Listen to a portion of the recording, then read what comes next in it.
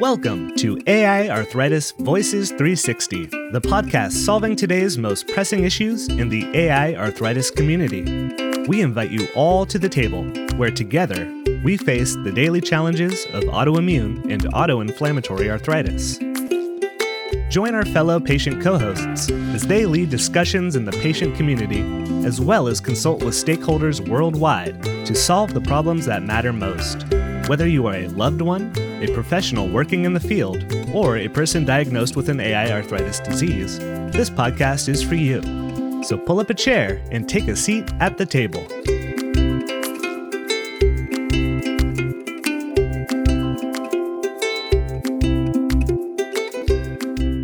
Welcome to AI Arthritis Voices 360, the official talk show for the International Foundation for Autoimmune and Autoinflammatory Arthritis, or AI Arthritis for short.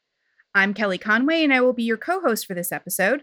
I'm the co-founder of AI Arthritis, and I'm also a patient living with rheumatoid arthritis, fibromyalgia, Graves' disease, a rare skin disease called DSAP. I always joke I am the ever-changing diagnosis patient. Now they're looking at some spondylio diagnoses for me because my back and hips are not good. So I'm ever-changing. I document my life living with multiple illnesses in my blog called As My Joints Turn, My Autoimmune Soap Opera. I am very excited. I'm joined today by two co-hosts that I would love to introduce you to. First, we have Rick Phillips, and Rick is a previous co-host to AI Arthritis Voices 360. Welcome back, Rick. Please tell us more about yourself. I am so delighted to be here. Rick Phillips. I live in central Indiana, the home of the entire NCAA men's tournament this year. I have rheumatoid arthritis, ankylosing spondylitis, and type 1 diabetes. And I blog at radiabetes.com and would love to have anybody stop by. Excellent. Thank you, Rick. And next up, we have Heather Konjorski. Heather, please tell us more about you. Hi, it's great to be here. Thank you for having me. I'm Heather Konjorski. I am an outpatient adult psychotherapist living in and working in Indianapolis. So I'm a licensed clinical social worker, and I've been practicing for about 10 years now. I personally don't have an autoimmune diagnosis that I'm aware of yet, but I have a mother with multiple sclerosis. My brother has ulcerative colitis, and my mother-in-law has rheumatoid. And so I have a lot of experience hearing about, dealing with, and helping folks with autoimmune issues. It's been a part of my life since I was very little. Wow. So you are definitely a stakeholder, and we're so thrilled to have you join us at the table today to discuss some of our issues that we're going to be talking about. So today our topic is going to be depression, specifically as it relates to people living with various types of autoimmune and autoinflammatory arthritis, and also the effects that the COVID-19 pandemic has taken on all of us. But before we dive into that, I just want to remind our listeners how our show works. AI Arthritis Voices 360 expands our mission as an organization to help others like us living with AI arthritis diseases to have a voice alongside other community stakeholders as equals. So together we can solve problems that will impact education, advocacy, and research. Everything we do at our organization follows a 6-step process. Step 1, starting with patient peer communication to identify the most pressing needs in our community. And once we identify that topic, we put it on the table, which is this very platform, our talk show. Step 3 follows our episode when we ask our community members to keep the conversation going and join us in the discussion. In step 4, we invite all of the patients and any other person who has a stake in the issue to weigh in. And from there, we can start to figure out who to invite to the table to join us in solving the problem. And that leads us to step 5. Now, this episode is a little bit different because this is a direct extension from the work we've done over the past year with our COVID-19 and AI arthritis series. So we're here today in the process, inviting another stakeholder to the table, who is Heather, a licensed social worker, to discuss depression and how living with chronic illness during the COVID has impacted our community so we can develop more resources to help others. And I do want to remind our listeners to stay tuned because at the end, you will learn how you also can have a seat at our table. So I guess we should start with how the idea for this show came up. I wrote a blog called Not a Me Too Movement. I had decided to really, I guess, come out, as you would say, and admit that I was dealing with depression. So I was documenting it. And I do admit, and Heather doesn't know this, Rick does know this, and some of our listeners may not know this. In addition to the pandemic and dealing with depression, in the course of a year, I lost my beloved dog. I lost my father and my uncle to COVID, and I lost a cousin to cancer. And the last three, my family members, that was all between Thanksgiving and Christmas, with my cousin dying on Christmas Eve. So there's been a lot in terms of things that have been overwhelming me in my life. And I found that when I would say to people, guys, I can't commit to this. I'm really dealing with depression and I'm really struggling right now. Everybody responded with, me too. And I get it. But Rick commented on my blog and said, Kelly, I think this might be a good idea for a talk show. So, Rick, what made you want to reach out and say, hey, I think we need to dive more into this?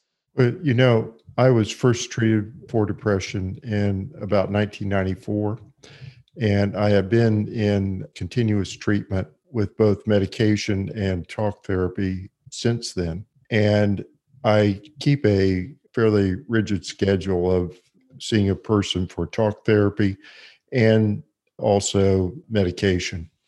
It has just made a world of difference in my life. I certainly was in a terrible place when it started. And frankly, staying with my talk therapy and medication, I've been able to weather the COVID storm pretty well. But I also know many people in our community who are suffering from depression and who have found it to become so much more difficult during the pandemic. And I just think that we need to reaffirm to folks that, yes, this is something that happens.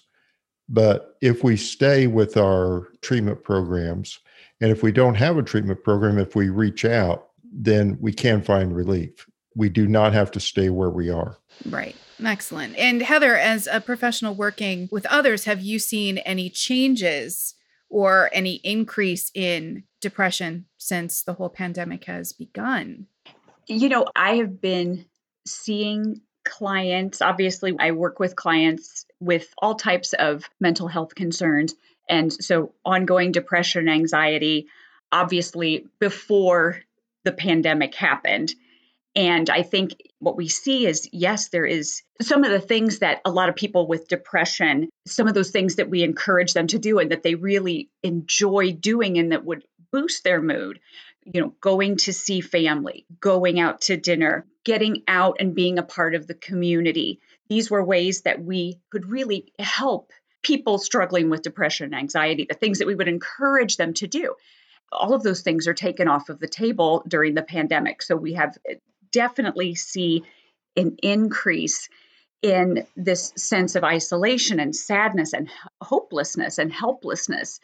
So it really exacerbated, the pandemic and the circumstances and our having to quarantine and stay at home really exacerbated a lot of people's symptoms and struggles with depression that they already had and anxiety that they already had.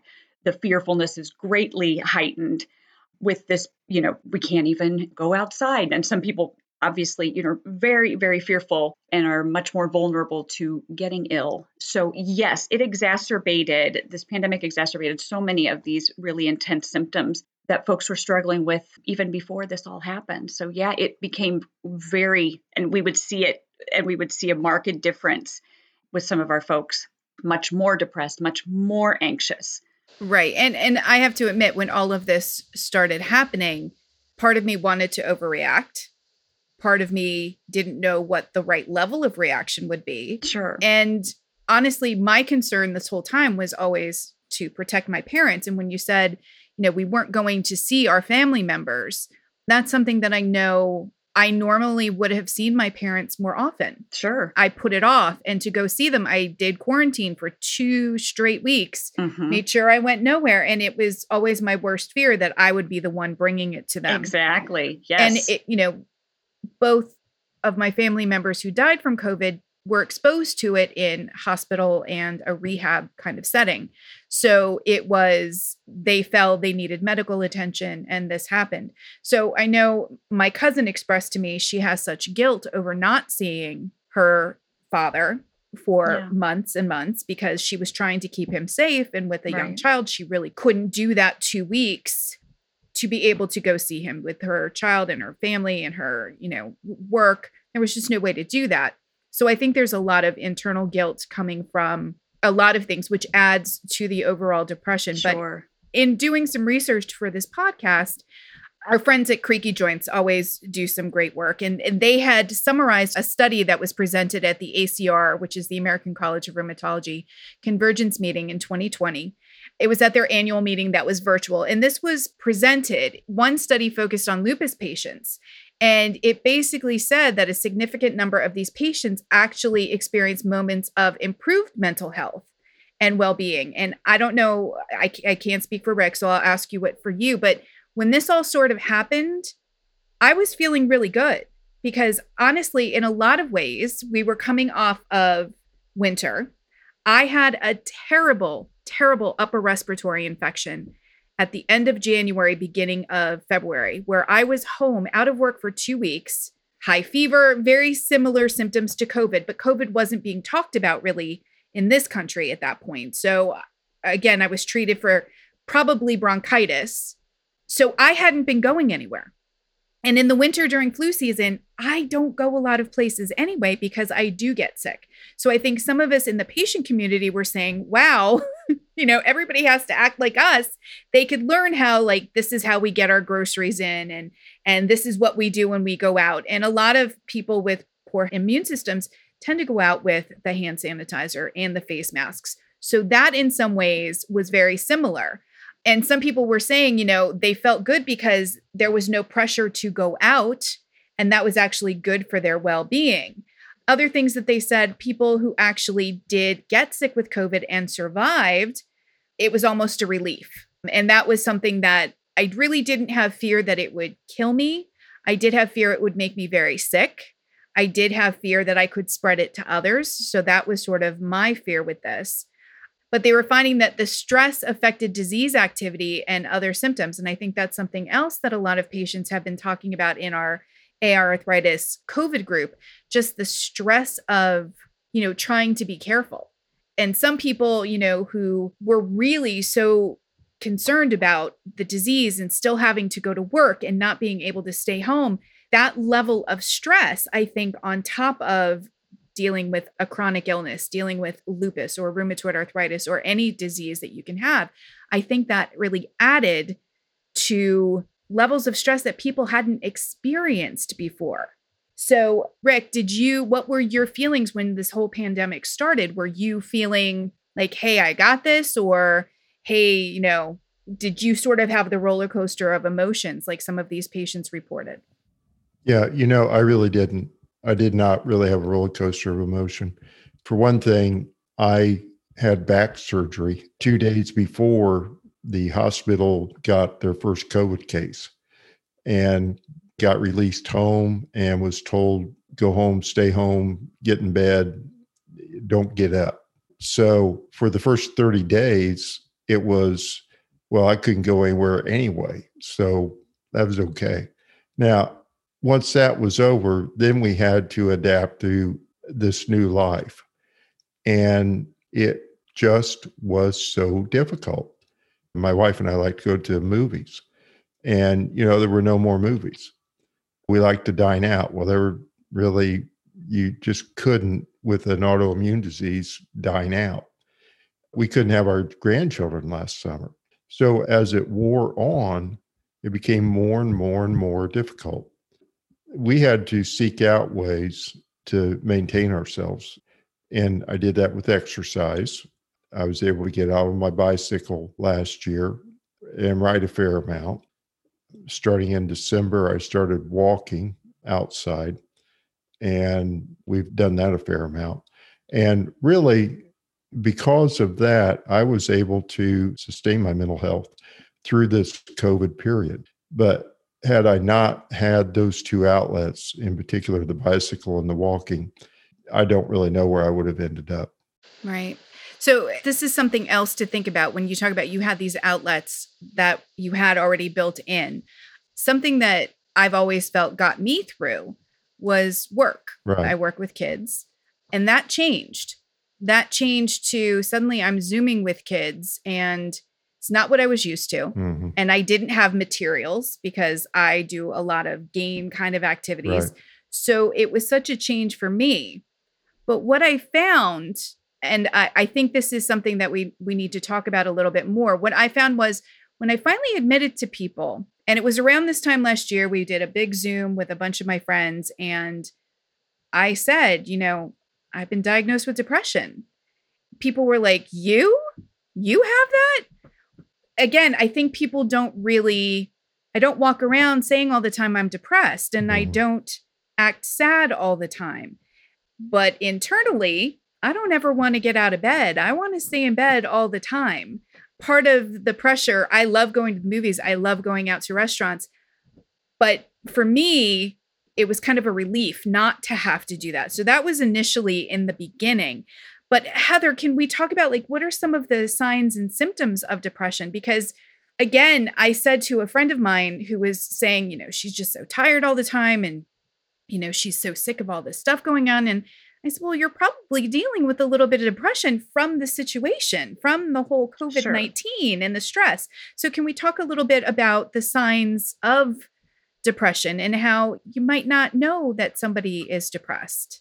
Right. I mean, I think people are very skilled at their outer personality and their bubbliness.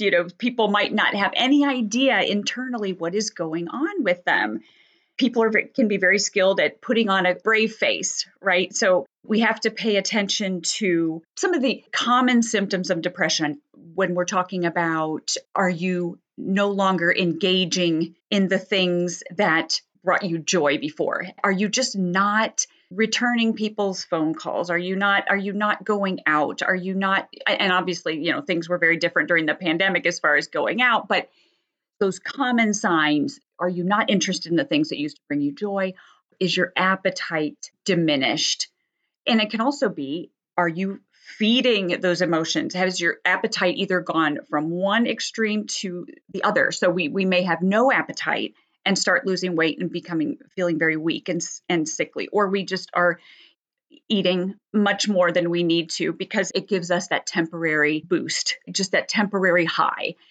The fatigue, just not having a desire to engage with other people, not taking care of yourself, if not getting up and just getting a shower, brushing your teeth, going outside, some of the more obvious things. So your appetite, fatigue, not being engaged in the way with things that bring you joy, just having a sense of hopelessness. You just can't look forward to things or just feeling like, what's the point?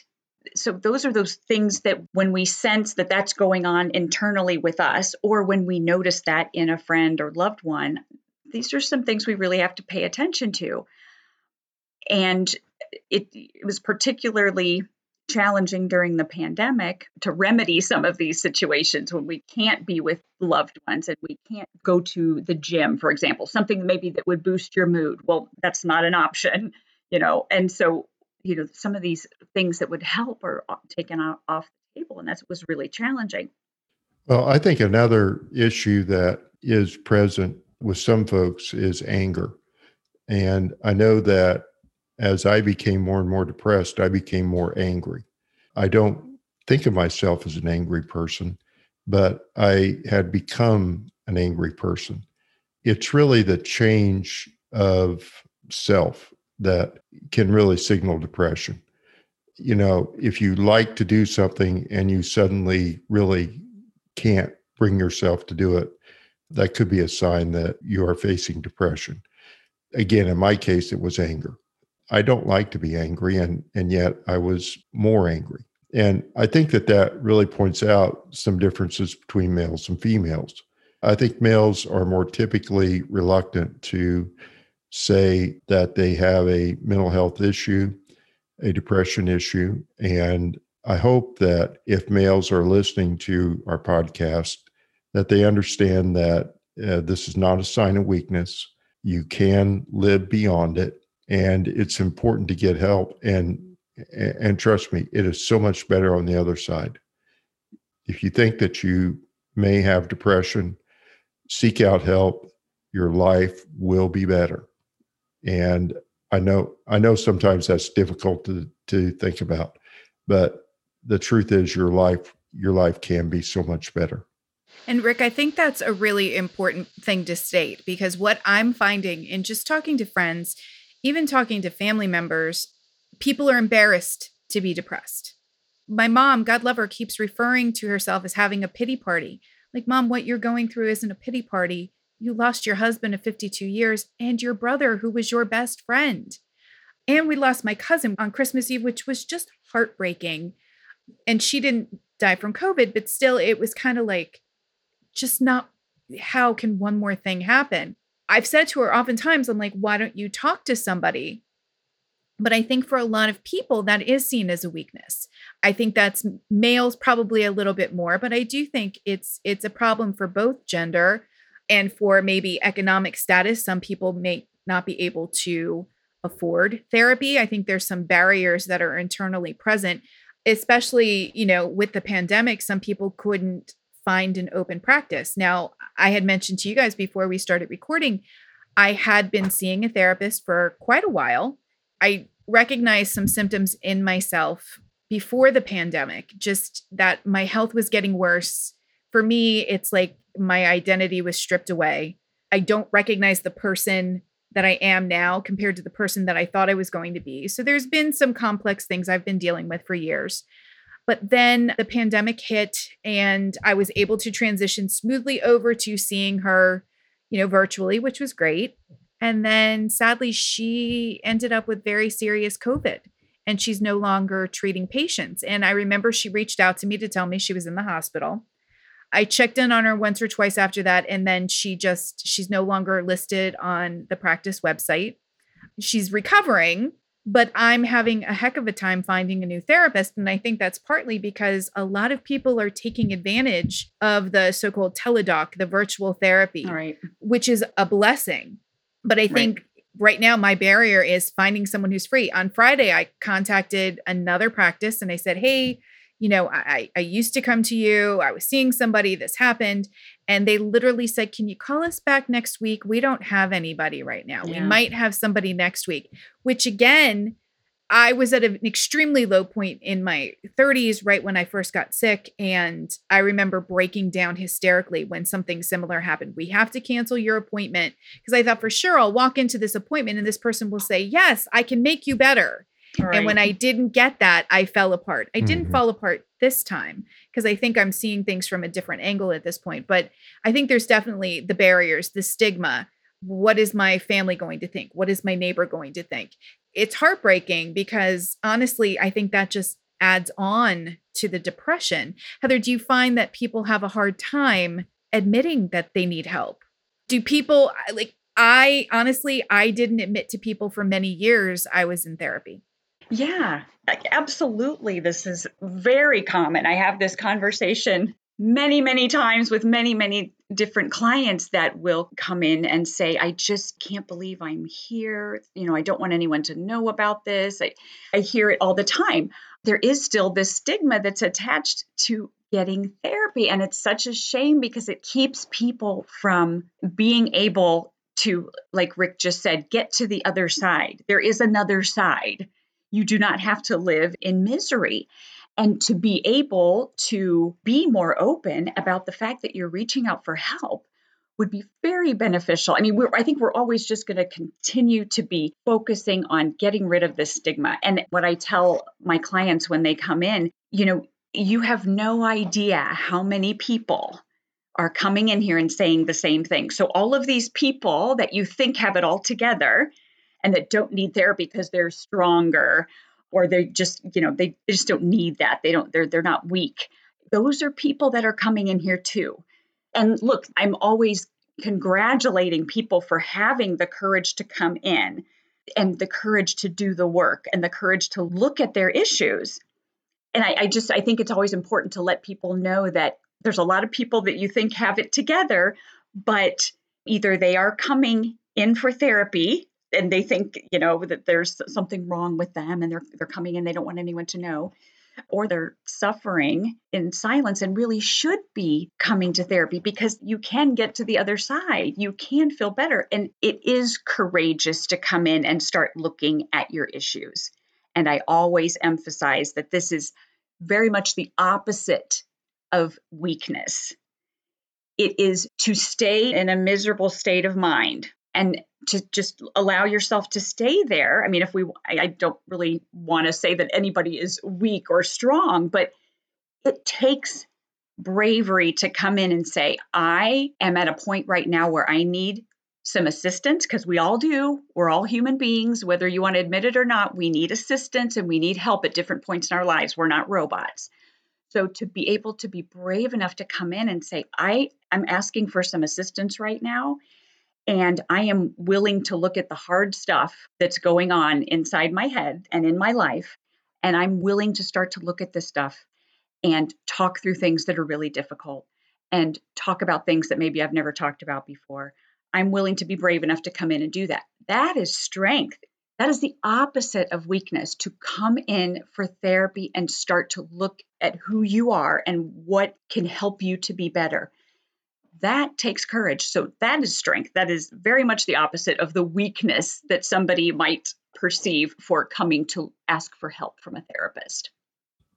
When I first sought out help, there were two things about it. The first thing is I had to get permission. I had to get permission from my wife. Now, I know now that I did not need that permission, but I felt in my heart that before I could begin therapy, I had to tell her, and I had to hear her say, it's okay if you do that. I mean, what a crazy thing. And from her standpoint, she said, it's almost like having another person in our marriage. There's you and me and somebody you go see. As a couple, we had to work through that. But then the second part was when I got to the therapist, I sat down in the chair. I had summoned everything I had to get there. I sat down in the chair and she said, what brings you here? And I said, I don't know. And she said, great, we'll start with that. Or we can say that we've accomplished everything that you wanted to accomplish and we can end therapy. And I said, well, I don't think I've really accomplished everything I set out to. And she said, well, then we can start from the beginning. And, we started from the beginning, and 23 years later, I still find comfort in therapy and using the medication. I've done talk therapy, for, I guess, 18 years off and on. For me, what I found was the best part of it was when I would tell people, friends or family, what was going on. Some would cry, some would get defensive, some would try and talk me out of the way I was feeling. And I realized that I needed to talk to somebody who did not love me. Right. Exactly. I needed to talk to somebody who they were not emotionally invested in me.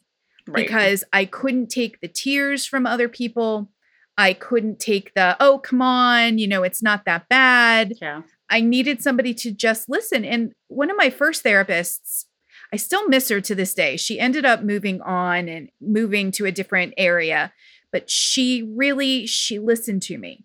And that was what was lacking, because I felt like I couldn't tell anybody.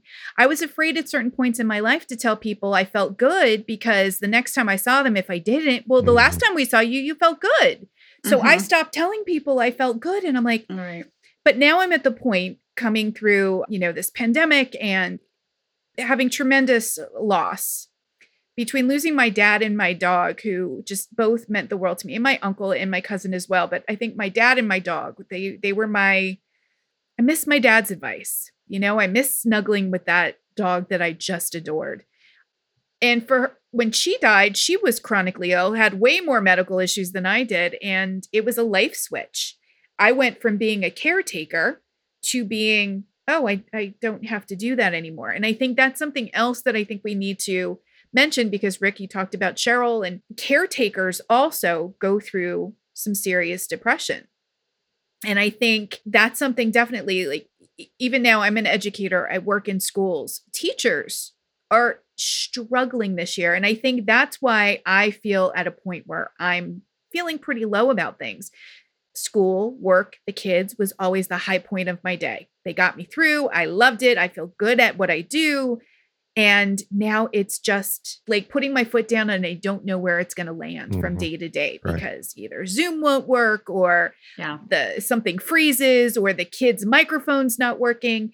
And it's so much that you can just lose yourself. So I think the caretaker aspect, speaking to somebody who's not emotionally invested in you, the exploring the talk therapy and medication treatments.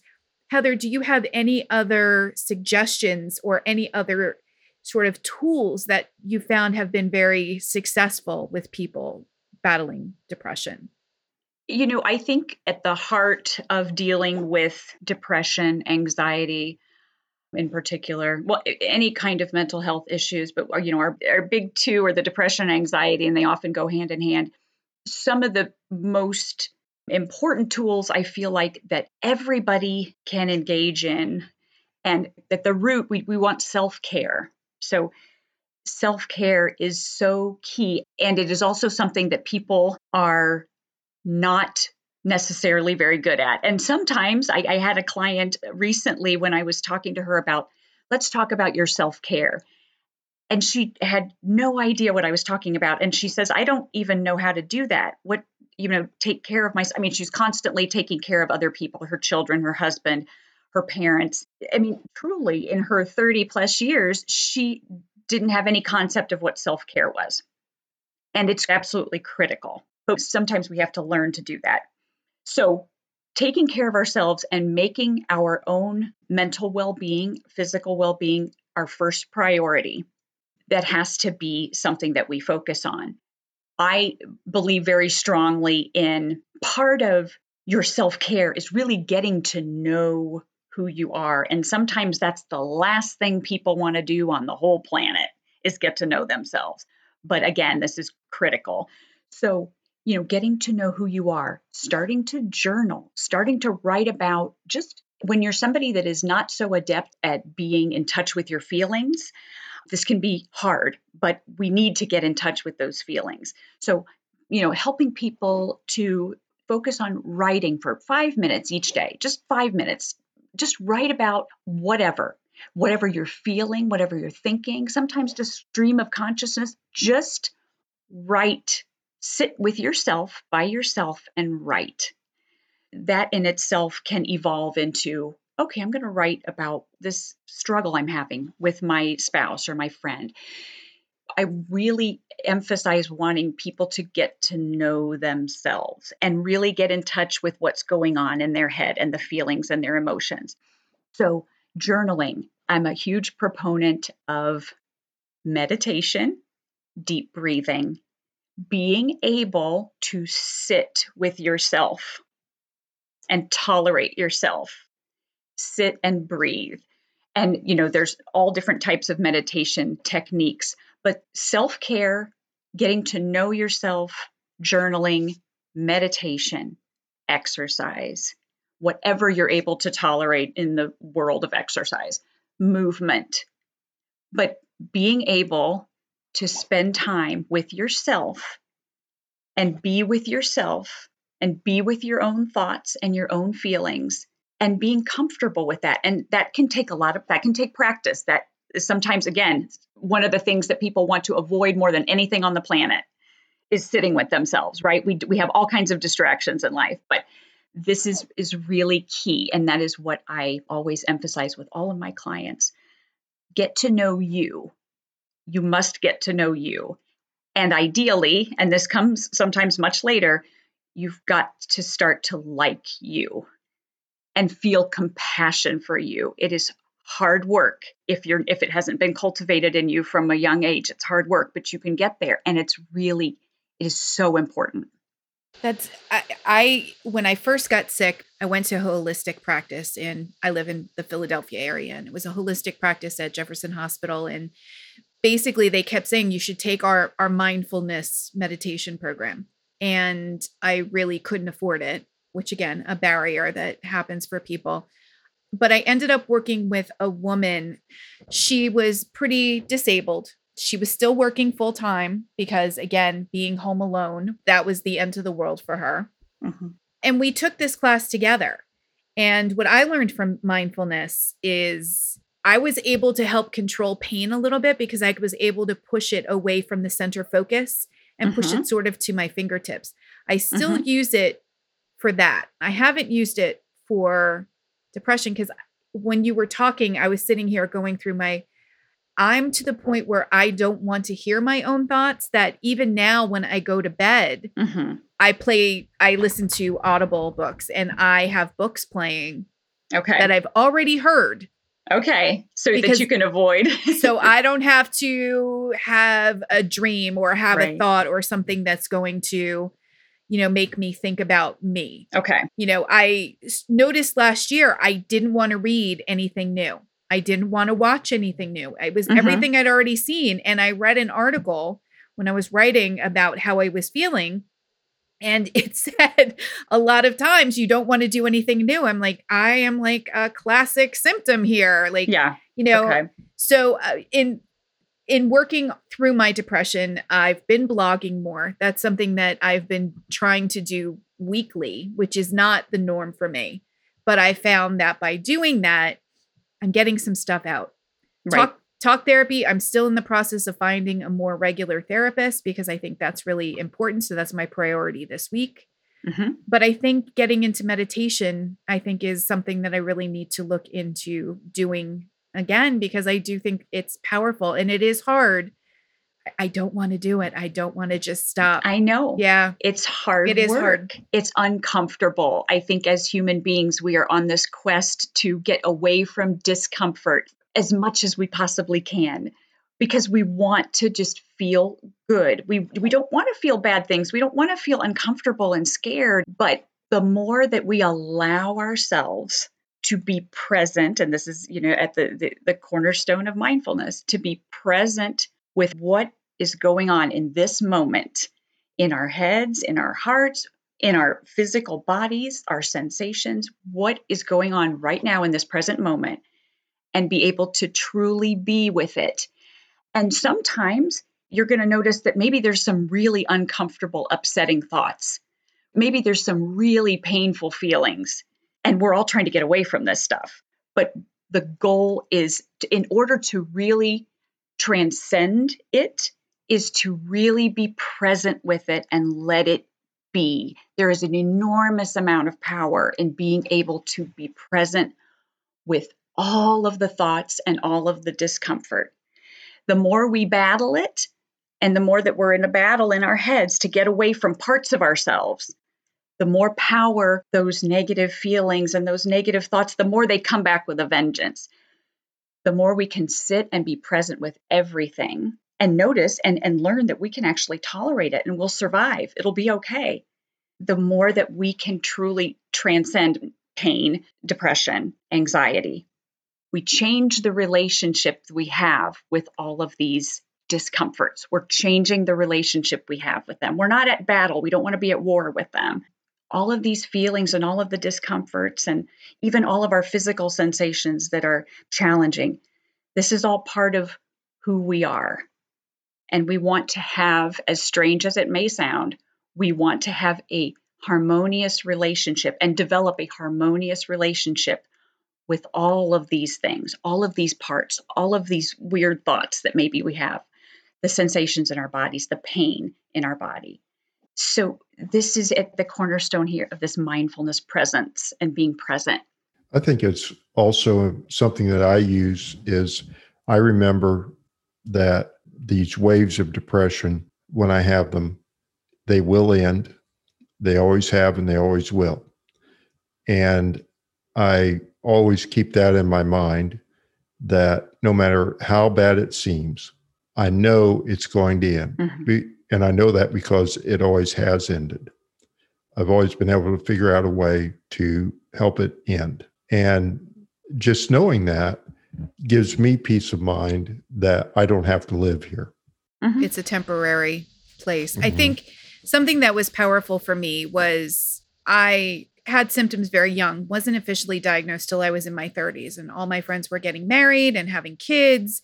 And I was trying to figure out how to button shirts and do my laundry, which was a building over when I was in an apartment. And so I was dealing with very few things. And I think I went from a very social person to a person who became very bitter that the life that I thought I was going to have ceased to exist. And I think the aha moment I got to was I started realizing that chronic illness isn't the end of the world.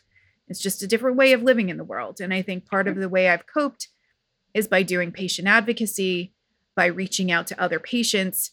And I think having a platform like this where, patients and therapists and family members can all listen and hear and, know that there is a way out. And I think, Heather, you really eloquently stated a lot of different things that people can do: talk therapy, medication, meditation, mindfulness, exercise. My therapist has often said to me, you've got to give yourself some grace. I had to Google that. I didn't know what that meant.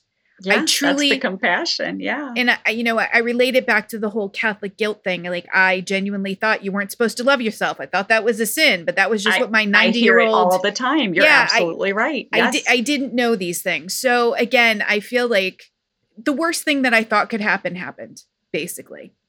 Did I know my father wasn't long for the world? Yes. He was 84. Yes, I knew that.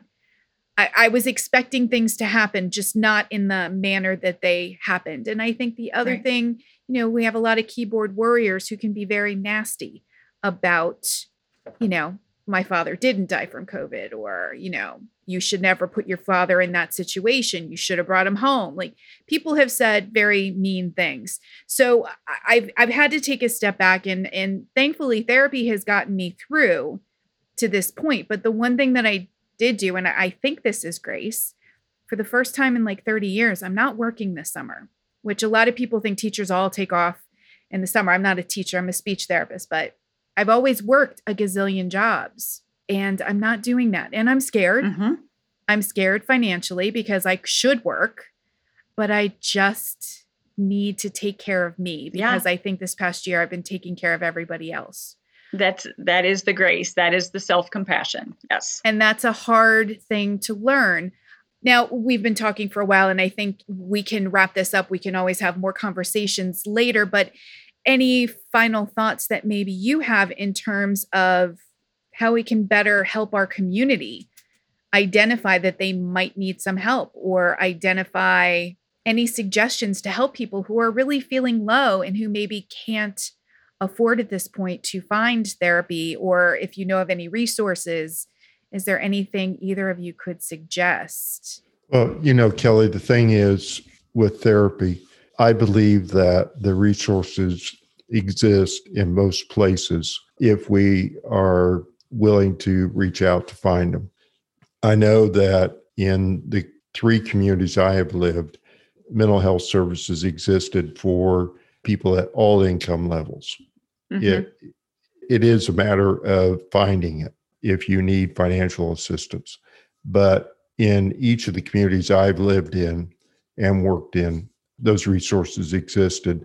And they were a matter of going to the Mental Health Society, going to family services, going to a local hospital, talking to a doctor and saying, I can't afford these services.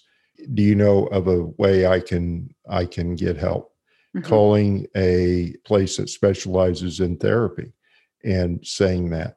I believe that resources do exist. And that's a really good thing to know. And I think one thing to piggyback on that is, now that there is so much being done with teletherapy, mm-hmm.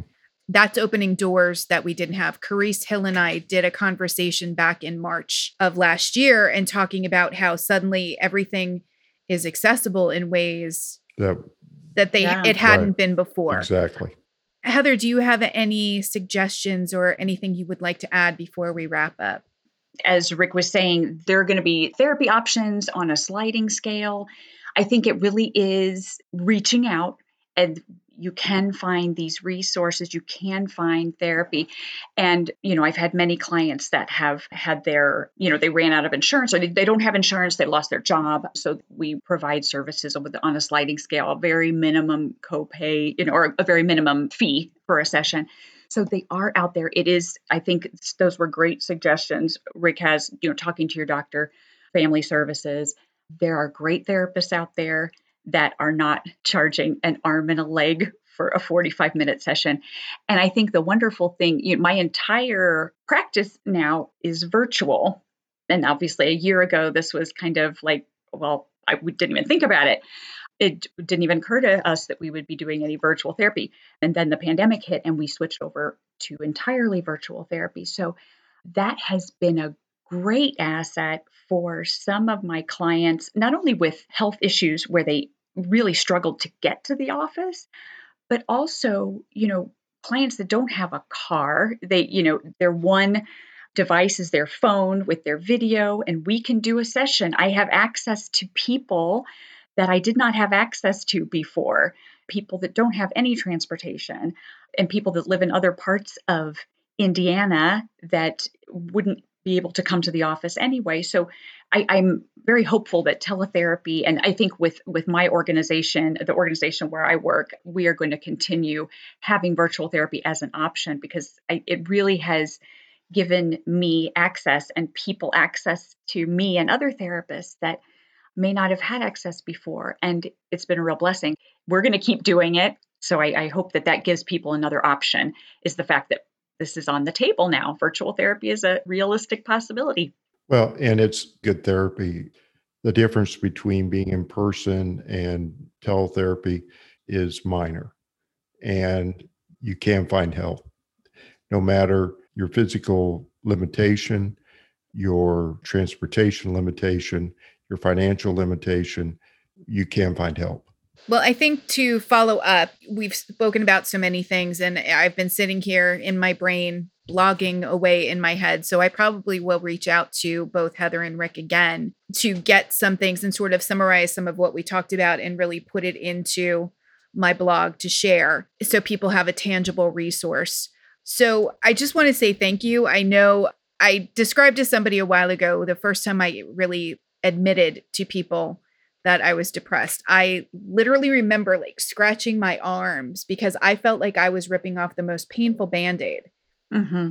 And none of them really, I don't think they truly believed it as much, or maybe they didn't realize just the level I was at, but they never brought it up again. No one ever asked how I was doing later. And again, I think, is it just that it's too uncomfortable to talk about? They don't know what to say about it, or I'm not sure. But again, I think summarizing some resources and continuing this conversation is definitely going to be important to follow up, because I think we can do lots more on this topic. So I will be doing that and gathering some information and sort of summarizing what we talked about today so that patients can sort of have a resource of where to go. Any final thoughts beyond that? You can get to the other side. You truly can. And when you do, life is better. Yeah, I agree. And it is the strength that is not weakness. It's strength that brings you in to talk to an objective person that can really help you get to that other side. That is strength. That is not weakness. I think that is a profound thing that people don't understand. So right. I love that you are saying that. All right. Well, we're going to wrap up right now, and I will just add a little bit of housekeeping here. We are evolving our show because we have so many issues on the table. It's time we dive in and start to solve them.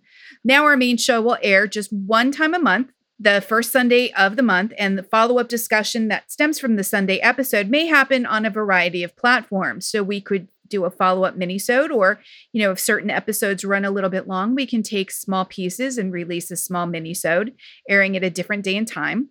We're going to have some information via YouTube, social media conversations, webinars, discussions inside our AI Arthritis Voices online community, and even possibly in person as the COVID restrictions lift, which our original plan for this show was going to be a touring show, and it could be global and around the world as we moved around to have discussions, since we are a global organization.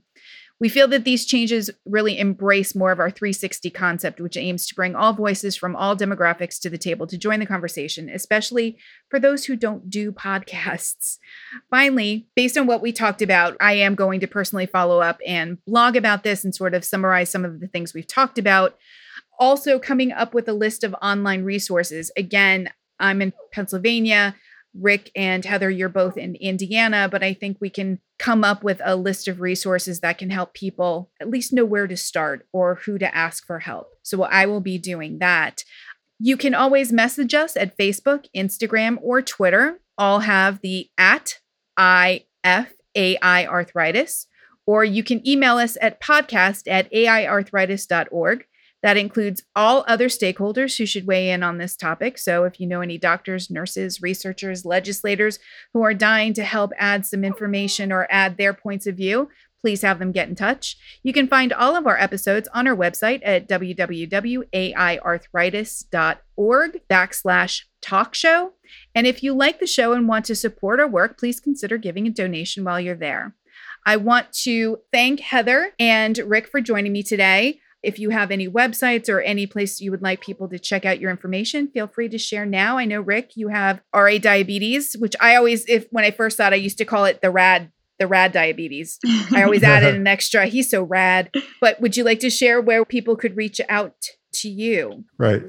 They can reach out to me at info@radiabetes.com. I also blog at two health union sites, ankylosing spondylitis.net and rheumatoidarthritis.net. And always glad to run into good folks.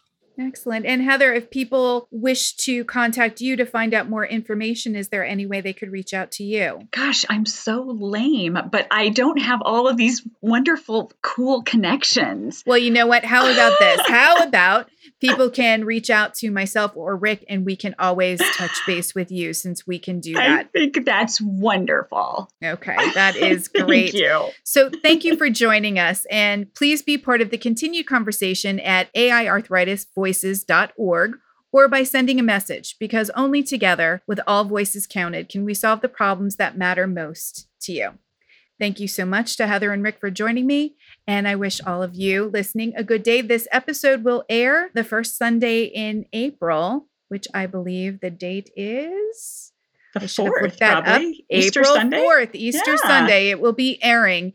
The episodes air around 9:00 in the morning, so you can check it out then. And thank you again for joining us. Be well, everybody, and take care. Bye. Bye. AI Arthritis Voices 360 is produced by the International Foundation for Autoimmune and Auto-Inflammatory Arthritis. Find us on the web at www.aiarthritis.org. Also, be sure to subscribe to this podcast and stay up to date on all the latest AI arthritis news and events.